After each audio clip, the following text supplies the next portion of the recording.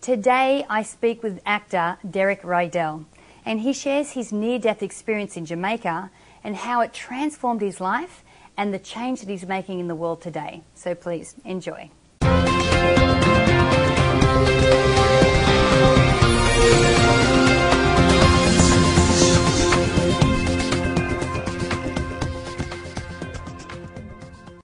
Well, hi, I'm Natalie Ledwell, and this is The Inspiration Show.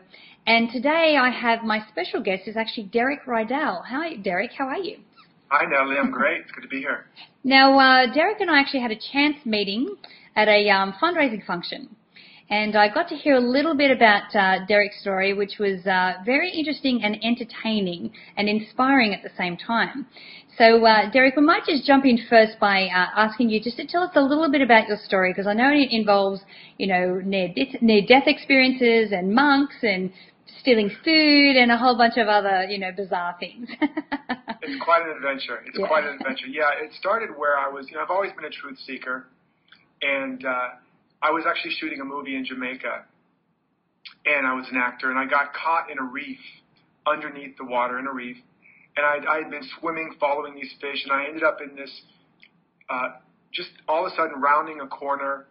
I was stuck in what looked like an underground, booby-trapped tomb out of Indiana Jones, and I was surrounded by spiked, giant spiked corals that were literally inches from my face, my throat, my stomach, my chest, fire coral all around, and I couldn't get out.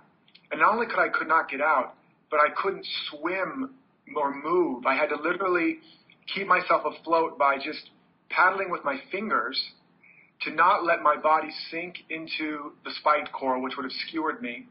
And I couldn't find the exit, and I couldn't lift my head out of water to see where I was, because if I would have been skewered again. And I literally got completely stuck and immobilized in this position for what ultimately ended up being probably a couple hours at least, where I was hyperventilated, and I went through all the scenarios of how I was going to be saved, and eventually a fishing boat would come along, or they would realize I was missing, or something would happen.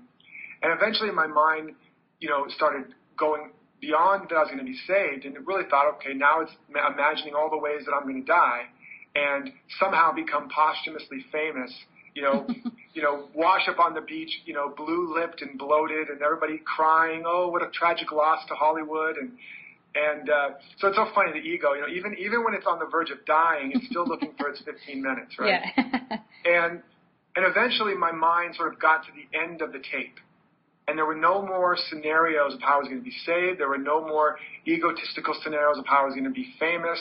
So finally my mind got to the end of the tape where there was pretty much no more scenarios left. And it wasn't that I was afraid that I was going to die. It wasn't that I hoped I didn't die. It was that I knew that I was going to. And my mind was a blank. I just had nothing left to do but completely surrender. And in that moment of unconditional surrender, it wasn't a surrender to try to get something. It was complete unconditional surrender. I knew this was it.